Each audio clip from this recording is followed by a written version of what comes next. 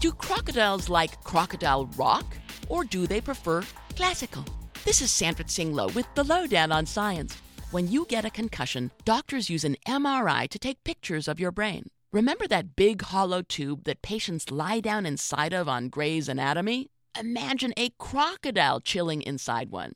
An international research team led by Ruhr University Bochum did just this. For the first time ever, they scanned a cold-blooded animal's brain. 5 crocodiles to be exact. During the scan, the group exposed the crocs to light shows and soundtracks. Think flashing red and green lights, then random noises. They also played classical music composed by Bach.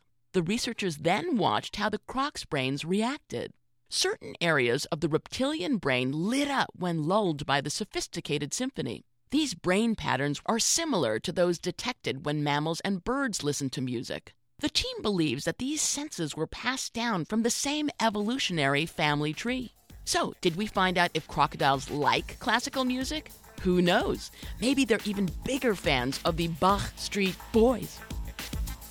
The Loh Down on Science is produced by LDOS Media Lab in partnership with UC Irvine and 89.3 KPCC, with support from the Fuse Family Foundation and W.W. Norton's The Mad Woman and the Roomba by Sandra Tsing Loh.